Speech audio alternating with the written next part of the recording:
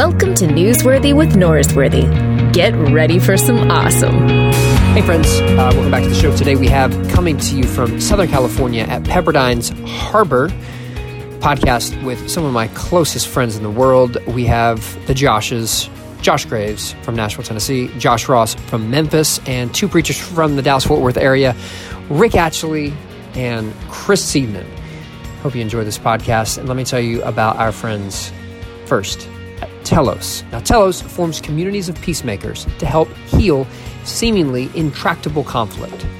Join one of the transformational pilgrimages to either Israel-Palestine or the American South to see the world with a different lens and understand what it means to be a peacemaker in these divisive times. Visit Telos Group, that's Telos group.org, to contact them and learn how they can help guide your church community in the discipleship of peacemaking. Now, you can also check out the podcast episode from a few months ago when I actually was on one of these transformational pilgrimages to Israel-Palestine with Todd Deathridge.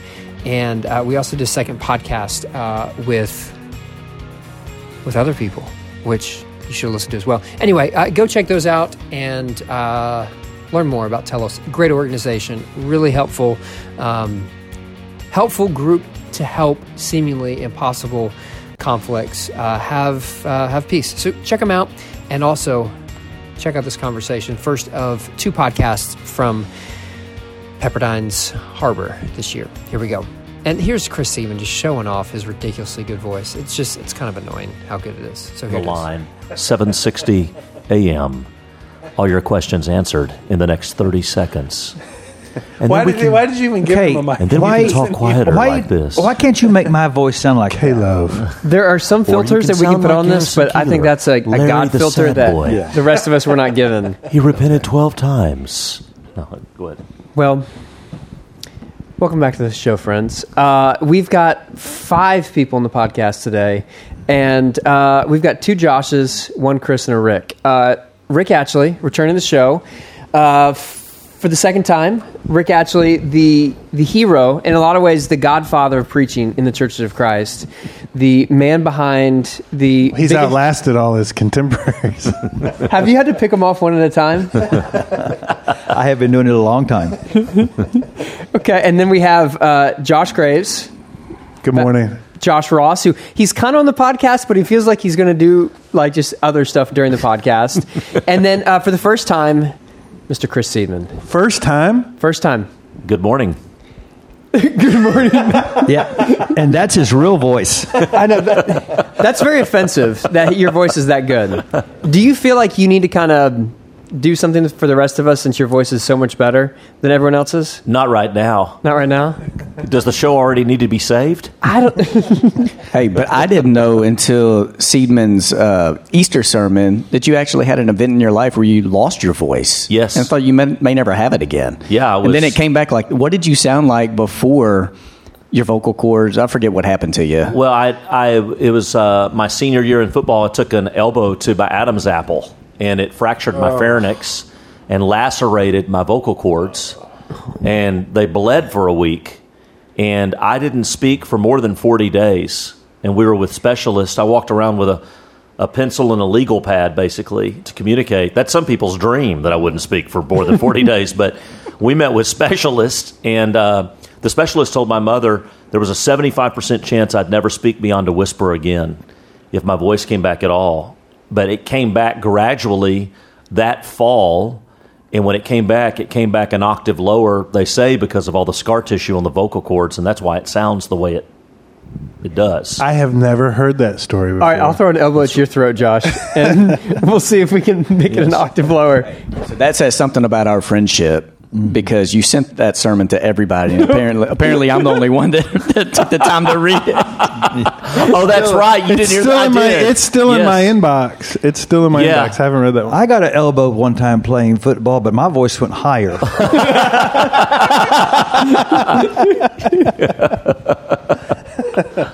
That's outstanding. Okay, one of the things that has not been passed down to the younger generation of preachers is the love of golf that Chris and Rick have. How many Tiger Woods back from the grave metaphors have you guys used in the last 2 weeks of preaching? Well, I did have to reference it in my message. How could you not? A couple of weeks ago. So only once, though, probably because people would expect us to reference his comeback, so to speak. What is the greatest comeback? Yeah. Did you wear a red I shirt? thought you were going to say his resurrection. I thought I you stopped almost short of said that. Yes. I thought we'd save the follow-up emails for things we might say later. Yeah. That's good. I think I'm actually going to use my first golf metaphor later this summer at Westover after it's almost 4 years, and I'll use my first golf metaphor. I feel like that means I'm not a real preacher if I'm only using one per 4 years. Is that right, Rick?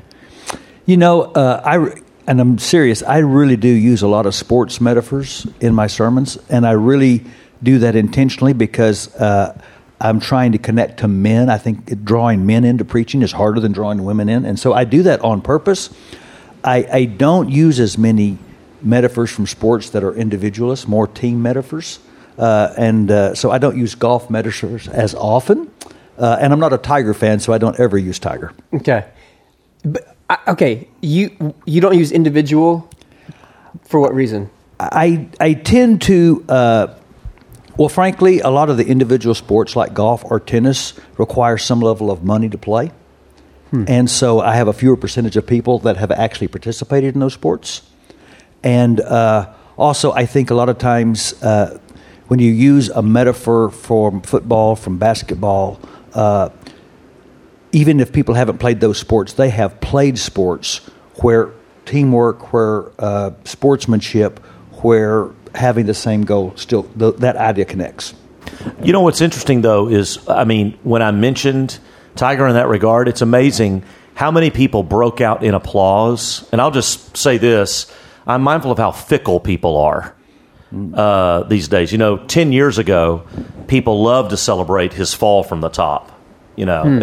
It's a culture of Schadenfreude. Well, and he wasn't. He's not the easiest person to like. No, even but before his fall, right? That's so true. There were some people who were kind of on. But we live in a culture, I think, that enjoys, that Absolutely. takes Schadenfreude or takes pleasure out of other people's misfortune or falls from grace, regardless of who they are. But what's so wild to me is all the people that were applauding, and I just mentioned it like in a one-line joke.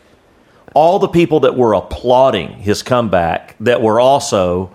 I think enjoying his downfall, and I'd put journalists in there too, 10 years ago. Now they're celebrating his comeback. It just goes to show you that as much into Schadenfreude as everybody is, there's even a deeper thing of people love a comeback story. And I think the redemptive nature is in our bones because of the image that we're created in. But it is interesting to see how many people are celebrating his comeback, and they can't help it. And these are some of the same people that were, I think, finding pleasure in his downfall. So let's go back. For the non-German speaking delegation of my audience, Schadenfreude. Thank you. That's a German word for there are more kids who grew up at the Branch who could afford to play golf as opposed to at the Hills.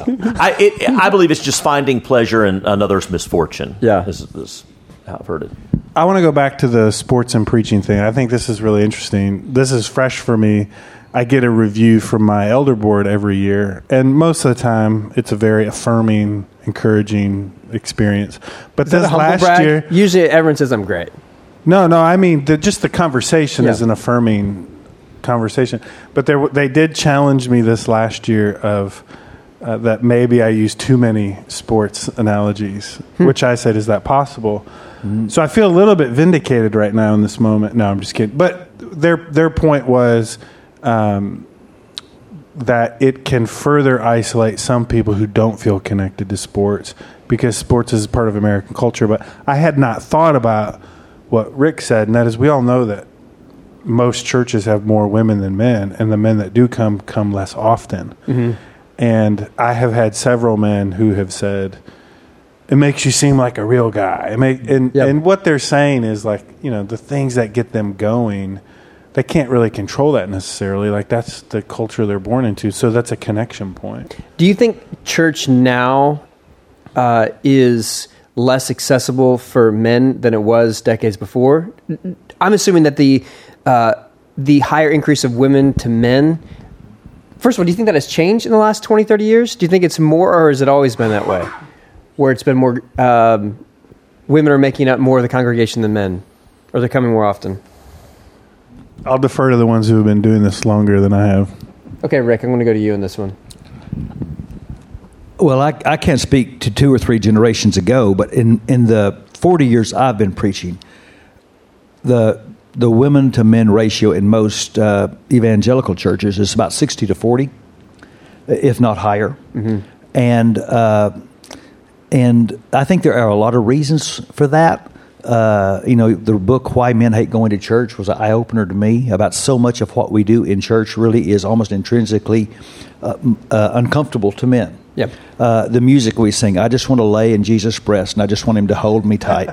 That doesn't connect to most guys. Lay in Jesus' breast? Which song is that? Yeah. And a lot of and think about it, the most... Heaven meets earth with a sloppy, wet kiss. Yeah. The contemporary version. The most men don't read nearly as much as women. They don't talk as much as women. And most men, when they come to church here, you need to pray more and read that Bible every day. So we set them up to feel like fails before we even get very far into what it means to be a follower of Christ. So, yeah, I do think most churches even are completely unaware. I tried, for example, with my worship team to just look at the lyrics of songs and say, let's don't do that song. That is not a song that's going to relate to a guy. Let's sing songs. I want a church where the kids see the dad singing the song. Mom will always sing, but I want Dad to sing. And so I do think about things like that. I do think, for a lot of men that grew up in certain parts of our country, they were right or wrong perceived that celibacy was a sign of higher spirituality. So I don't read much. I don't like to talk much, and I do like to have sex. I'll never be a good Christian. And men don't like to do anything they think they're going to fail at. And so we set up church a lot of times in such a way that men feel like before they even start, I'll never be good at this. Okay, so you're thinking about this by analyzing the lyrics of songs, sports metaphors. What are other things that you think make it more accessible to men? I think, for example, a lot of times when I think about what's my takeaway in a sermon, I want to ask myself, is that something a guy would want to gravitate to? Where he feels like I can use something that I have a skill at, something that I feel like I'm good at, and something that would be a win for me. In other words, am I presenting to men a way to follow Jesus that is going to be a win for them, or is it going to be a fail for them? And so those are things I do ask myself intentionally, and I'm pretty unapologetic about that. I mean, the literature is pretty overwhelming, and we've even tracked it at our church. When we baptize a woman but not the father, there's a 20 to 30% chance we'll reach the whole family. When we baptize the father, there's a 70-something% chance we'll reach the whole family. Mm-hmm. And so we recognize that, and so yeah, I use sports metaphors. I'm not a hunter or a fisher, so I'm not going to talk about how I went out there and skinned a deer. But I will talk about running. I will talk about playing golf. I will talk about my very few moments on the basketball court. Mm-hmm. And I'll use sports metaphors often as a way to make me feel flawed and struggling, just like them. Because not many of my sports memories are me being the hero of the story. I think I was spending time with a man named Don Wilson who planted a church in Phoenix called Christ Church of the Valley in 1986 out of his apartment. If you talk to Don, he's almost like talking to a coach. He has such a heart for reaching men.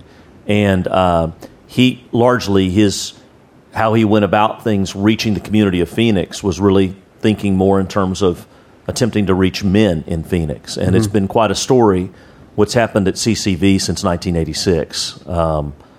It's an incredibly evangelistic church, a very large church today.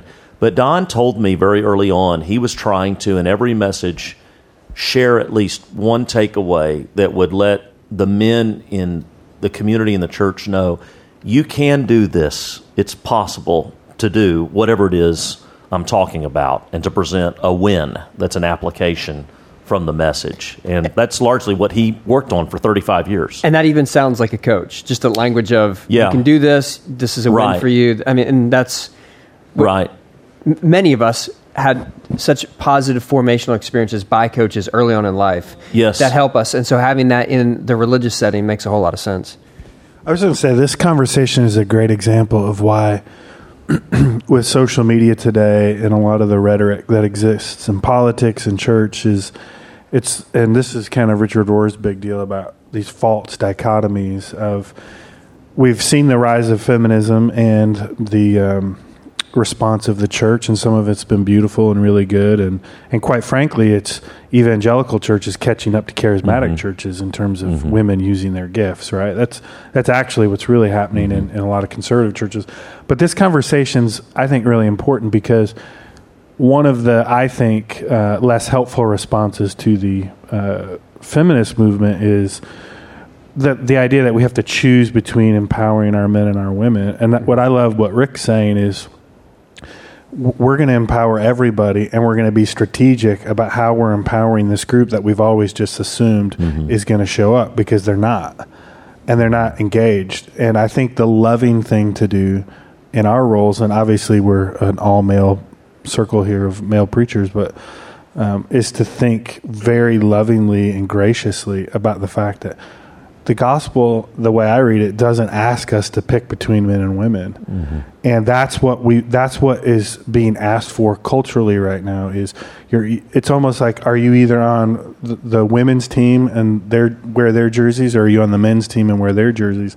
And what Rick's saying that is just so dead laser focused is, we have these subgroups within our church, and we can divide those along many lines. But if you're not intentionally thinking about this other part of your population, then you are setting up this disaster of what we've seen in a lot of churches.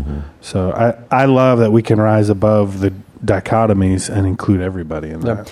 One of the things that's striking to me about this conversation is there's often a concept that's articulated that the people that you want in your congregation must be reflected on the stage.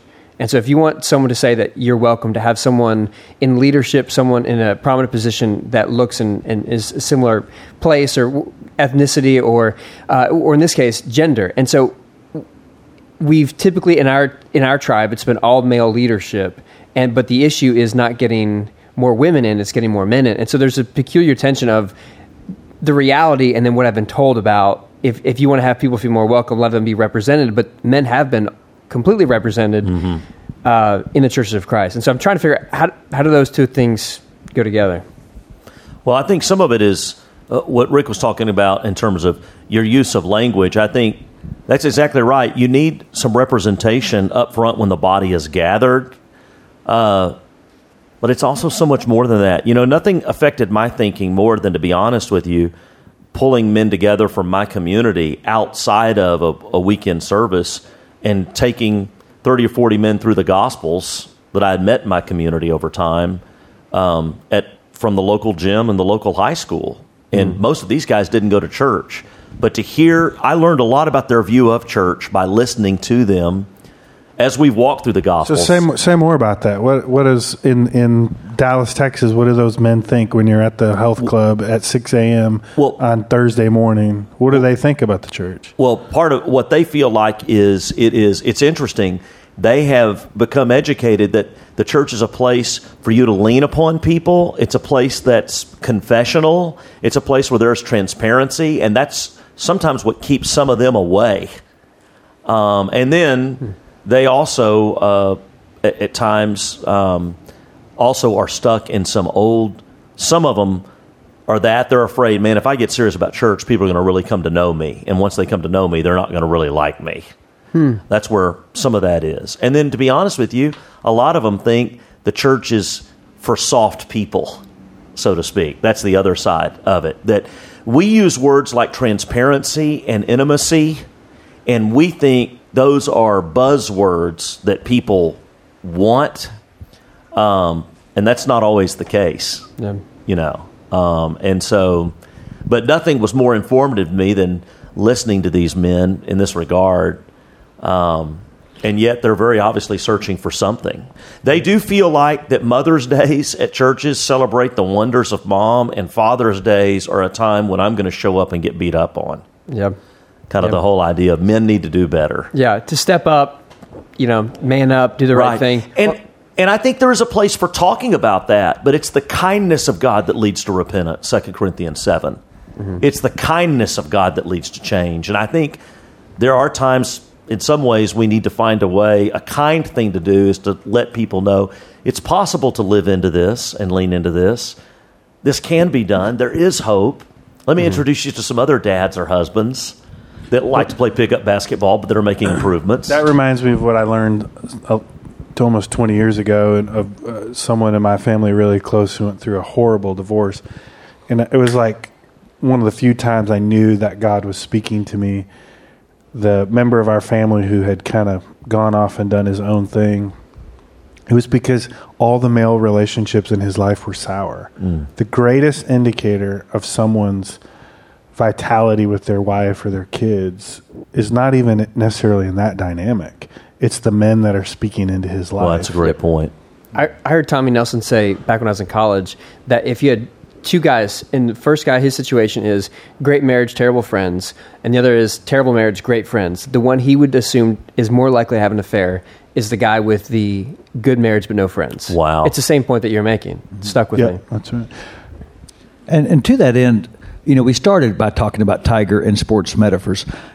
And what I would argue is not so much that you need to use more sports metaphors. I just say that as I think about my preaching, I want to reach all the people in my church. I certainly don't want to dismiss the women. Right. But as I think about what resonates with men, what seems to engage men and cause them to want to take a next step, it's when I call them to courage and when I call them to fight for something that's worthwhile. Sports metaphors are often just a way to highlight those values, but it's those particular values. Be courageous and fight for something that's worthwhile and worthy, and for someone who maybe can't fight for themselves. Those are the kinds of values that seem to engage men to say, I want to stand up and do that. And so that's the power. Which I think that's metaphor. why Paul did occasionally dip into the sports metaphor, because he was calling people to be courageous in the midst of their suffering. So he deferred to what he knew.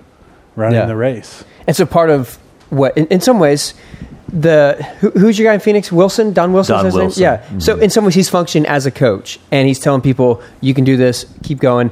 I've developed this, I don't know if it's good or not, but it's what I've worked with. I think every time you preach, you wear 4 hats.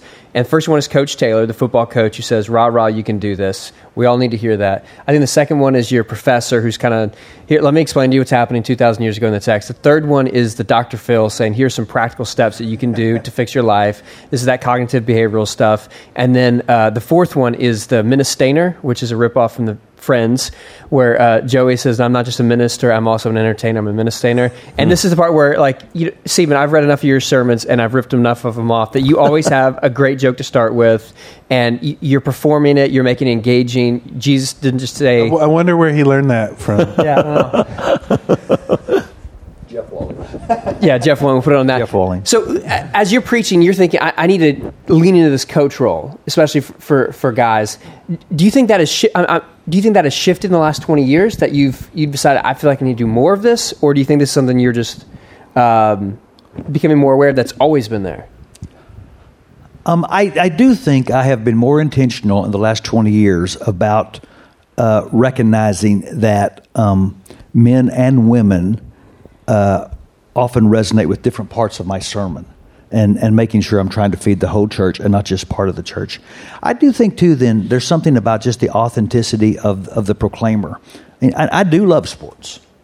And so I'm being real and I'm being me, and I don't have to manufacture passion when I tell a great sports story.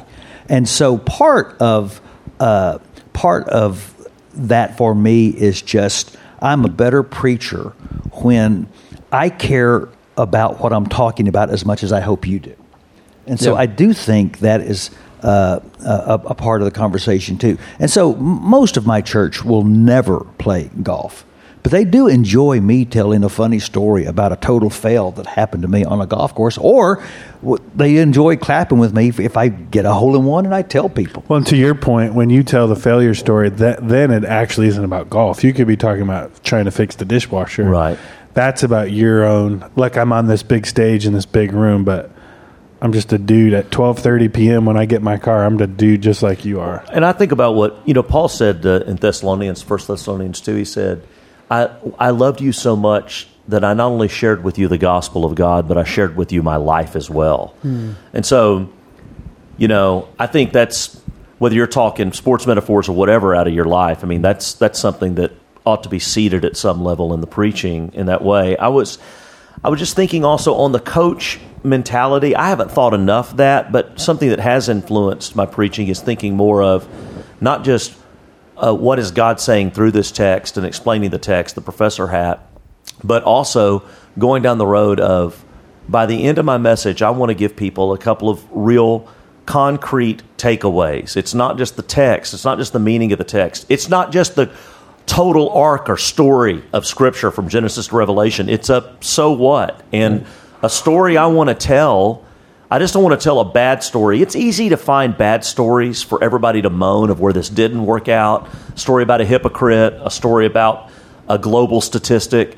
But I want to be able to tell a story or point to something that's positive. Let me tell you how I've seen this fleshed out recently. I was just thinking, I'm doing the story of Zacchaeus this next week because I'm preaching through Luke and talking about him coming down out of that tree and how the root word for the sycamore tree is the same root word as the word for cheat, and how a tax collector may have made his living climbing the ladder, cheating the poor. And so when Jesus says, Zacchaeus, come down out of that tree, and he comes down out of it, that may have more than one meaning there. And so one of my takeaways is, hey, what do you need to come out of? That's solid. To receive Jesus who's calling you today. And really, and telling a story about somebody coming out of something. Luke will be preaching that the second Sunday in July. That's just, but really the I don't know if it's the coach mentality, but this trying to get to what's one takeaway I can give people, or two in light of what I'm sharing, and what's a story I can tell where this was embodied, where this happened with somebody, that kind of gives them something to latch onto and to know, I can do this. I can make a step this way. Yeah, a couple of things. This is Josh Ross here. I'm over here writing a talk, but super engaged in what we're talking about.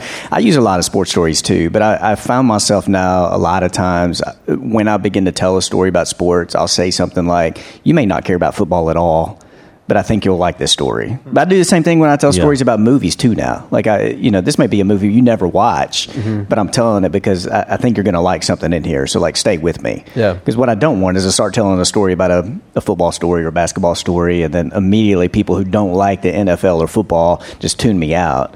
But I like what we're talking about too. I mean, in the Gospel of Luke, there are times where Jesus will tell basically the same story two different ways or three different ways, where he tells a story that will capture a male audience or a female audience or a insider audience or outsider audience. He tells a story for men about shepherds and a coin on the woman searching for the coin. He's doing men and women. Yeah, and Stephen, what you were talking about just a minute ago, I've been asked recently, I've had a chance to hang out with different church staffs, and multiple times recently I've had people ask, what do you think has changed the most in your preaching over the last, I guess I've been preaching now 17, 18 years.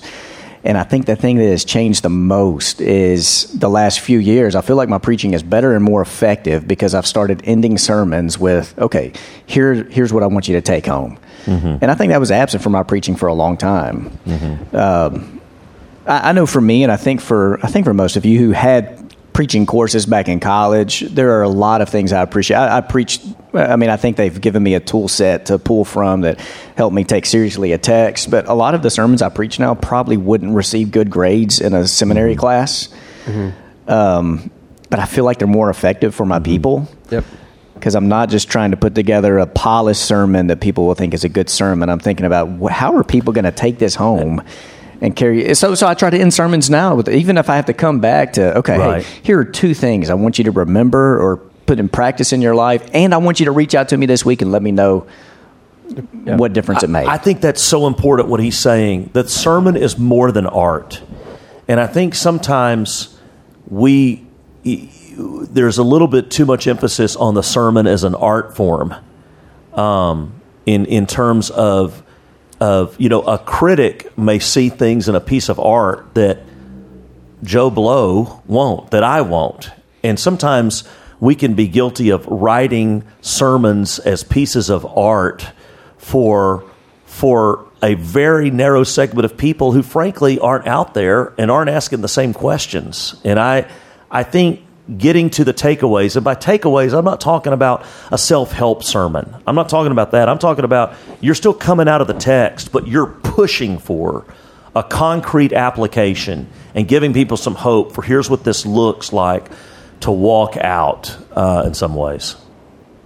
Yeah, one of the things that I had a conversation with Miroslav Volf a few weeks ago, and he talked about the tension between the academy and the church, that the academy isn't serving the church, and there's not communication back and forth. And I think you talk about, seminary experience and the way that training is done for homiletics.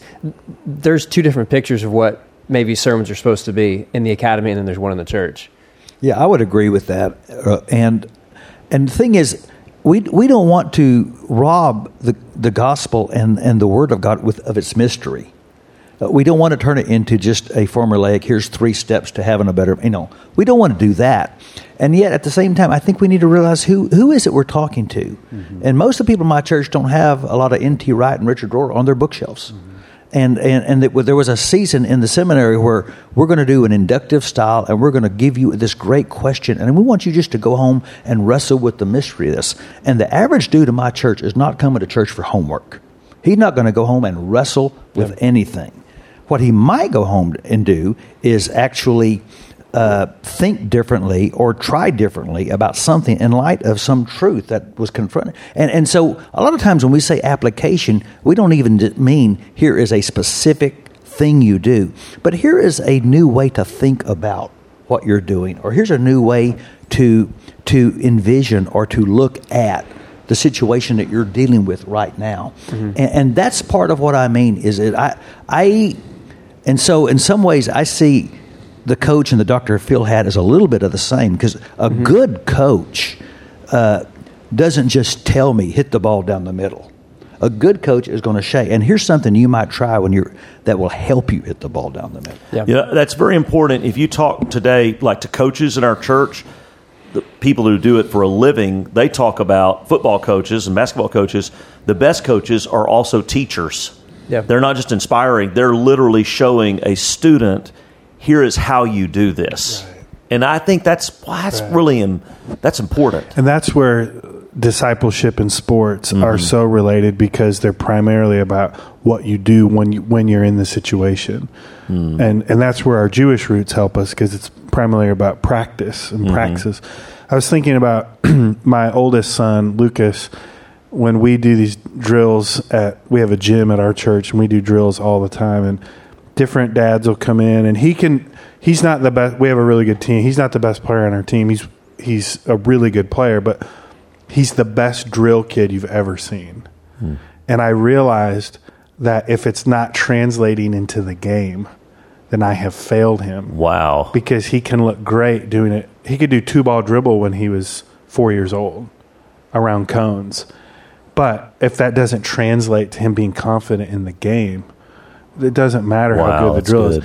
And I've thought a lot about that with preaching, is you can preach a great sermon that's art, and people can even say things like, I don't know how you move from story to story and connect, or I don't know how you preach without notes. And all that is total distraction and missing the whole point of, but if what happened in that 25 minutes doesn't speak to some of the most painful parts, when on Monday you have the jersey on and you're in the game playing, then I've failed you as a coach. So now what I love is I'm trying to figure out with Lucas, what are the drills that actually translate to the game experience? Well, that's good.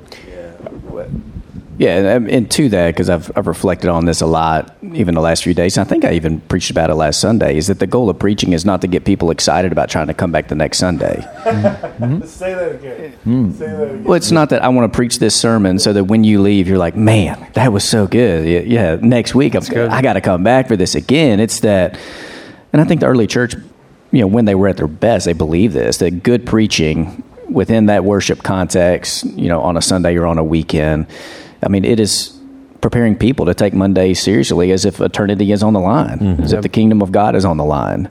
Yep. All right, I want to pivot. Let's do a couple, not rapid fire, but a couple subjects I want to get to. Speaking of basketball, we're going to pivot. Wait, didn't you say 70% of your audience are women? So this podcast is going to go really well. Well, I think anytime you're on, it goes well, Josh.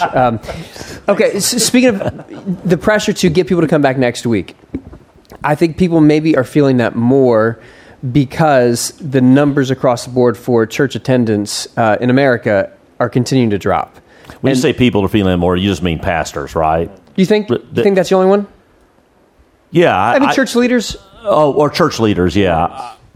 I don't think, I just don't think everybody out there, part of the community, is feeling it. You don't think so? Like, your member who's been there for 30 years, and he or she looks around and goes, I see a lot of other churches, and they're not as full as they used to be. I'm not saying that maybe the break. Well, no, I think they may wonder that, but it's not a burden on them the way it might be on the leaders, whatever the body is, because they've got 100 other things going on in their life. They're sitting there thinking about how they're going to pay the orthodontic bills and what's going to happen in marriage counseling this week. Yep. And I don't think they notice everything we're thinking about 70 hours a week. And their heads are elsewhere at times. Huh. But that's just there's no question we as leaders think about this. Yeah. And people serving on the inside of church obviously think about this. Well, we're up into the right culture. I mean, our boards that we serve, that's how they think. Tell them what you mean by up to the right. When you are on an XY act, I mean, I know just enough to be dangerous, but when you're looking at trends, if your finances and your money and your attendance and your life group attendance and your Bible classes and your evangelism and your baptism, if it's not up and to the right, you always have at least 5 or 6 people on your board who that's the only metric that they have to view the church. Those are also your Enneagram 3s, in case you're wondering where they are. The unhealthy 3. Yes. But back to what you said. I took you off. Let's go back to our correspondent, Luke Norsworthy. Luke. See, that's why you should be the actual broadcaster, not me. Not just because of the voice, but because of that. But you don't think people are as worried as leaders are about church attendance? Yeah, I don't think they are. I think they're thinking about other things. I think they're burdened by other things. Well, I do think that the wise pastor is aware of the fact that church attendance seems to be in decline, and asking ourselves, what does that mean, not just for preaching ministry, but for the whole discipleship strategy of a church? If the primary vehicle in the past for discipling has been to get people regularly to come on a Sunday or a weekend service, if that's in decline, if you have a church of 1,000 members and 3/4 of them are there every week, you think, hey, my church is 750. Now you have a church of 1,000 members, but instead of coming 3 out of 4 weeks, they're coming 2 out of 4 weeks. They're at the lake one week, and they got select soccer. Now you're a church of 500 attendants, and you think, oh, my church is in decline. I'm not so sure your membership has declined, but what is no question in decline frequency of attendance. Is frequency of attendance. It has gone way down among. And so as pastors then, what does that mean for how does that change or affect our preaching? If I'm going to do a 12-week series on Galatians and my most committed members are going to hear 6 of them. Right. What does that mean for my preaching? And then what does it mean for how we're going to disciple people if we can no longer count on the primary way to engage people is that Sunday morning moment? Yeah. So I do think the wise pastor has got to be cognizant that church attendance is in decline. And what does that mean for the practices and the strategies and the priorities of our church? One of the things that we're noticing is like the Netflixization of church is that we're having to ask the question of content used to be distributed. People are going to sit down on their couch as a family. They're going to watch a show at 8 o'clock from 8:30. Right. And everyone's going to sit there and then you get the DVR, and then now you get streaming, and content is still being consumed, but the way it's being consumed is vastly different. And so I wonder if what the next phase of what churches are going to have to be doing, because people still are consuming content. It's just not Sunday morning sitting in a pew. Right. I'm thinking about this a ton. I think a lot of things are going to have to be recovered. What is the importance and the value of gathering together with other people? What do you expect? A theology of presence in gathering? How is that different from consuming content by yourself in a silo? We're struggling with even words of what do we expect when a group of people gather in the name of Jesus, and what is it that goes on there that will not happen in your closet or in your living room by yourself. I think those are huge, huge things, because the church has ridden this wave in America of for years, hey, come and show up here for content. That's the thing that's pulling apart conferences today. Conferences used to trade on, come and hear this content. And now you can have the content on my phone. And so now conferences are struggling with, well, we need to think about an experience, what we're trying to accomplish when we're together. I feel like the church's communities of faith are struggling with that. I personally feel like statistics are true even for sporting events and the viewing of movies. This shift that's happening is so massive across the way of how many more people are back to sports, just choosing to consume that on their own terms, on their own time, as opposed to what happens when we gather together as a body. And that's what Jerry Jones was saying when he built that massive TV, that the competition isn't NASCAR or Mark Cuban, it's the flat screen TV at home where they can get as good of an experience there. Yeah. One thing it means for me for preaching, and it should have meant this already, and in some ways it always did, but every sermon, I don't care if it's in a series or not, every sermon needs to have a start and a finish. And if that's the only sermon I heard of this whole series, I had the opportunity to take away something that's going to help my walk with Jesus. Yeah. I can no longer preach hey, that was a great start to this great question, and next week we're going to take on part 2. Yeah. You can't preach that way anymore. Every sermon has got to be a unique moment. Now, having said that, what I've also learned is that if I'm in a series, like I just finished a 6-week series on race, no one, a very small percentage of my church, heard all 6 of those lessons in person. A stunning percentage of my church have heard all 6 lessons. And so I haven't figured out how to navigate all that. The fact that they're not all there doesn't mean if it's engaging or important that they're not listening. But I think Chris has asked a good question. What then is the compelling reason for being there?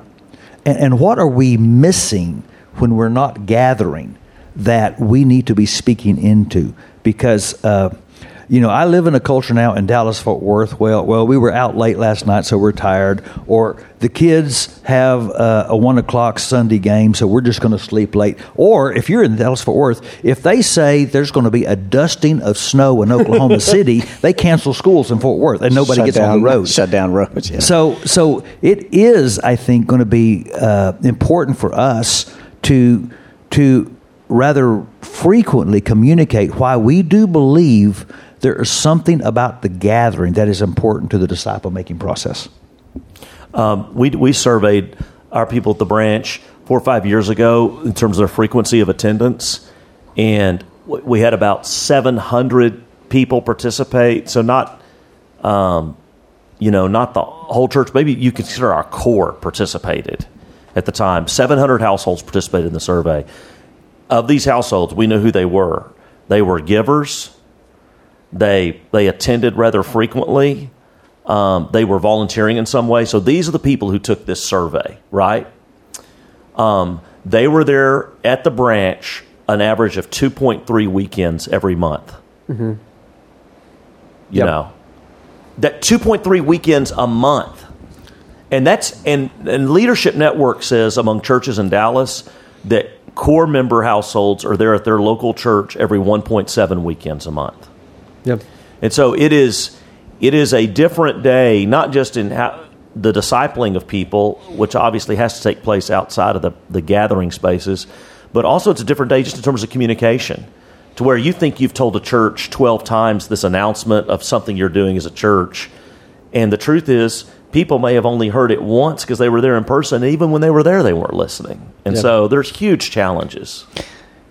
Yeah, I mean, let me go to Rick's question and see if this generates a little discussion. I would love to hear you guys speak into this a little more, but I feel like a big thing we're missing right now is or maybe that we need is a recovery of sacramental theology, just sacraments and the importance of sacraments. And I know that's not a word that for us has been around in our tradition much, but I mean, for me, preaching, I can't imagine preaching outside of a movement, so outside of a local church or a vision or a mission. And I also can't imagine preaching outside of a context of a carefully, prayerfully thought out worship experience for people that's taking them through songs, through confession, to the table.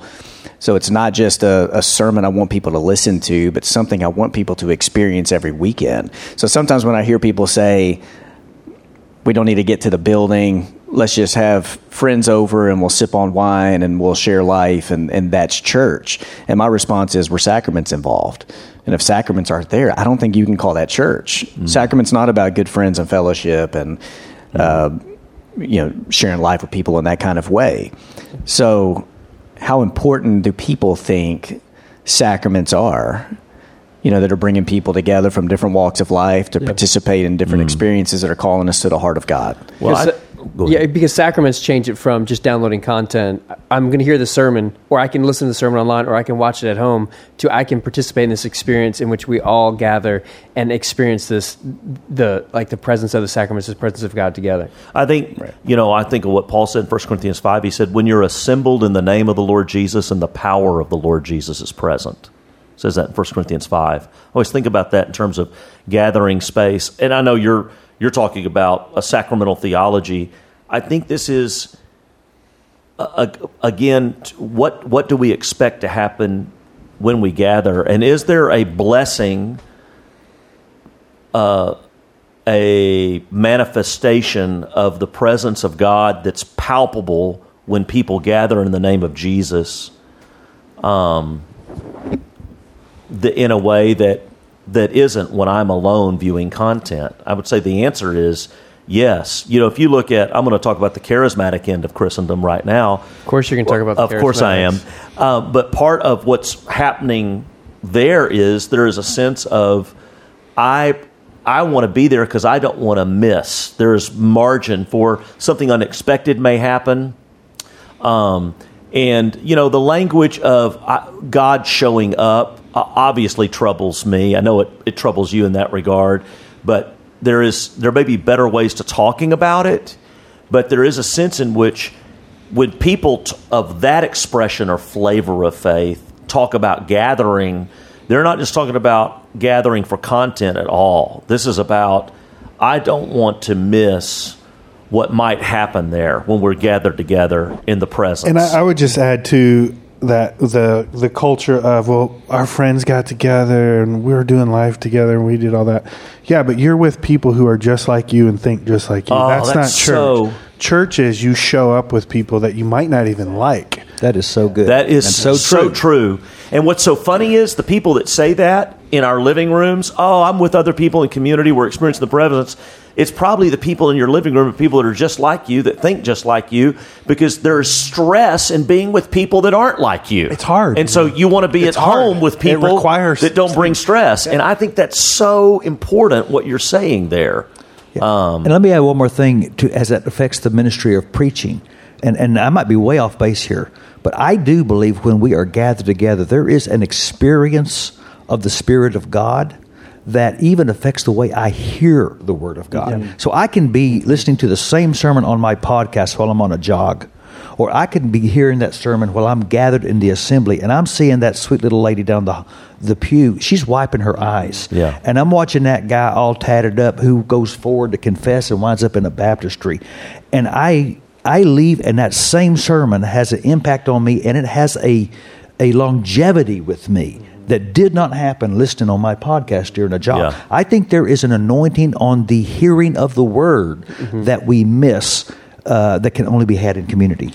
There's and I don't want to push the metaphor too far, but there is kind of a pornography of how we consume content in religious culture.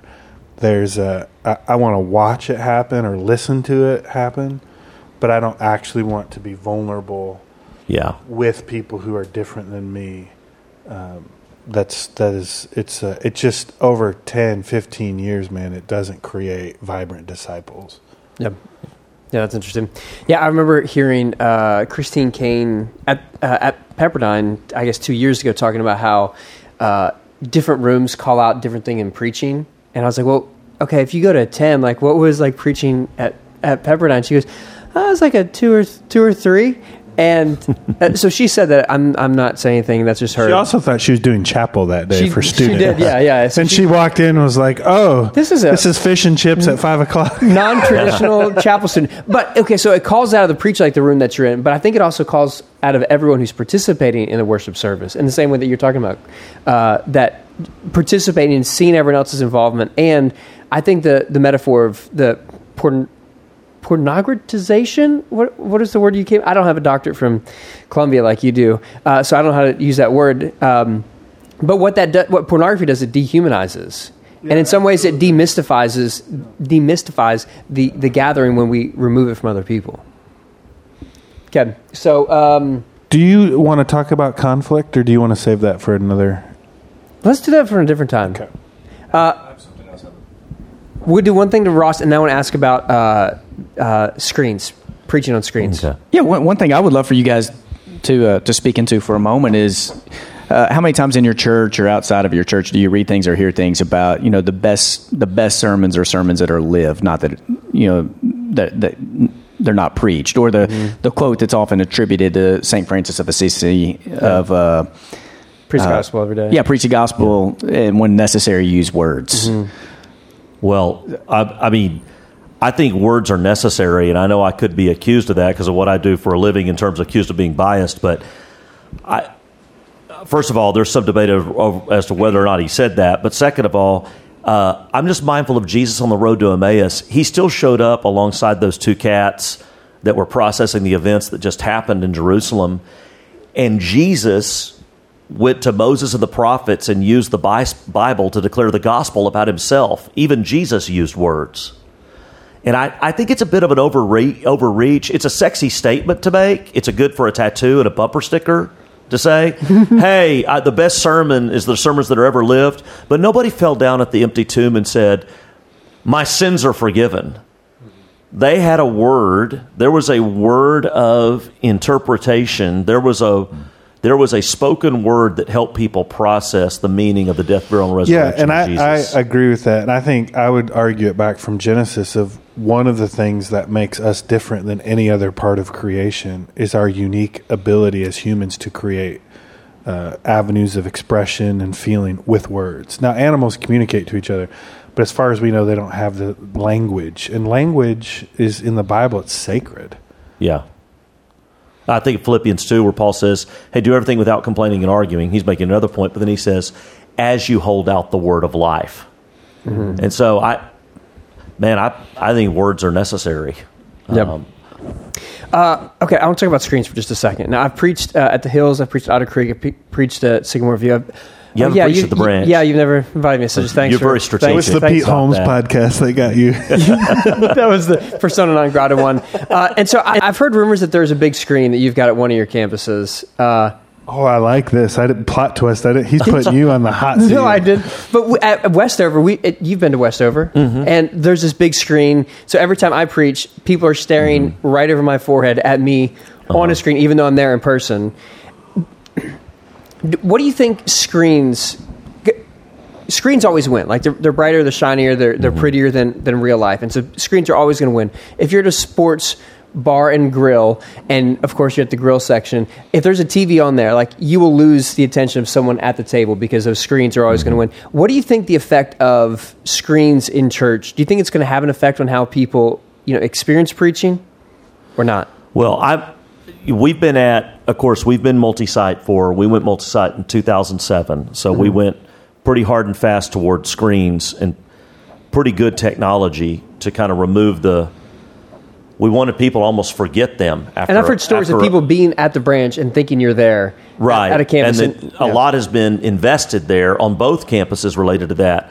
Now, and so I've kind of personally got a love-hate relationship because I don't know what it's totally doing to us. Last night, we're watching Randy Harris preach in Firestone Fieldhouse. I'm watching the screen more than Harris because I can see his facial expressions more. Yep. So I feel like it served the moment and it didn't bother me. So I think some places aren't multi-site, but they have screens because it helps the room so you can better see the facial expressions. At the Hills, the screen is very helpful because the room is so big to being able to see Rick's facial expressions when he preaches in that way. So, I mean, we live in a world of screens, and I don't know entirely what it is it's doing to us. I've got larger questions about what it's doing to the shape of preaching in terms of a sermon word being a word in a living moment by a living person in front of you. because on any given Sunday, half of the church is watching a sermon from an earlier service, and I'm not there. Mm-hmm. And so I've got some questions about that in that way. But I think screens can be helpful in a large venue. Yep. You'll be able to see in the same way that a microphone can be helpful. That's a good comparison. Yeah, to date, I only have observations. I think none of us know a generation from now what they're going to look back and say screens did to the church. But when they came to the idea of us going multi-site, that was one of my concerns. And if you had told me 25 years ago that people would attend a church where the primary preaching moment was on a screen and the person wasn't there, I would have laughed. I would have said, no way. I'd have probably used a fancy word like preaching's too incarnational, and I would have been totally wrong. People do go to churches and they feel invested. For example, we have 3 campuses, and so on any given week, 2 campuses, I'm not there in person. I'm usually at one of our campuses, and we have a campus on a different part of town, and they had live preaching for several weeks of other pastors in our church. And so I was asking the campus pastor, well, how are things going at your campus? And it's going great, but everybody wants to know, when's Pastor Rick going to be back? And I thought, what an interesting way to put that, because Pastor Rick isn't even there most of the time. Yeah. But they wanted to know, when was I going to be back? They really do feel like I am their pastor, and that I'm feeding them, and that I'm a spiritual guide for them, even though I am probably only physically present for live preaching for them 5 or 6 times a year.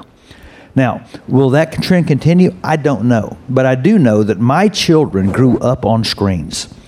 My children went to college and got educated by people on screens. My children have friends all over the world that they call friends that they have never been in the physical presence of.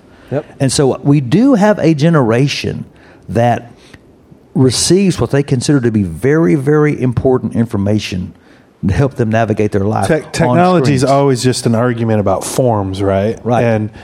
And the technology of the first century for Paul was the letter. Mm-hmm. So there may be an argument that the screen functions as the letter did, because Paul obviously wasn't there. I've heard Kevin Kelly say technology is anything that was created after I was born. Real technology is anything you make with your mind. Paper is technology, right? Yeah, right. The microphone's glass is technology, but it's usually derogatory if it comes after me. Yeah. And so it's like the old man, get off my lawn kind of stuff that often it is. Okay, we're going to wrap up. Final word on someone trying to figure out how do I get the best out of preaching? Not someone who's preaching, but someone who's going to be a part of the service, not preaching. What is a word for them on how I can best be involved and available and participate in the preaching moment?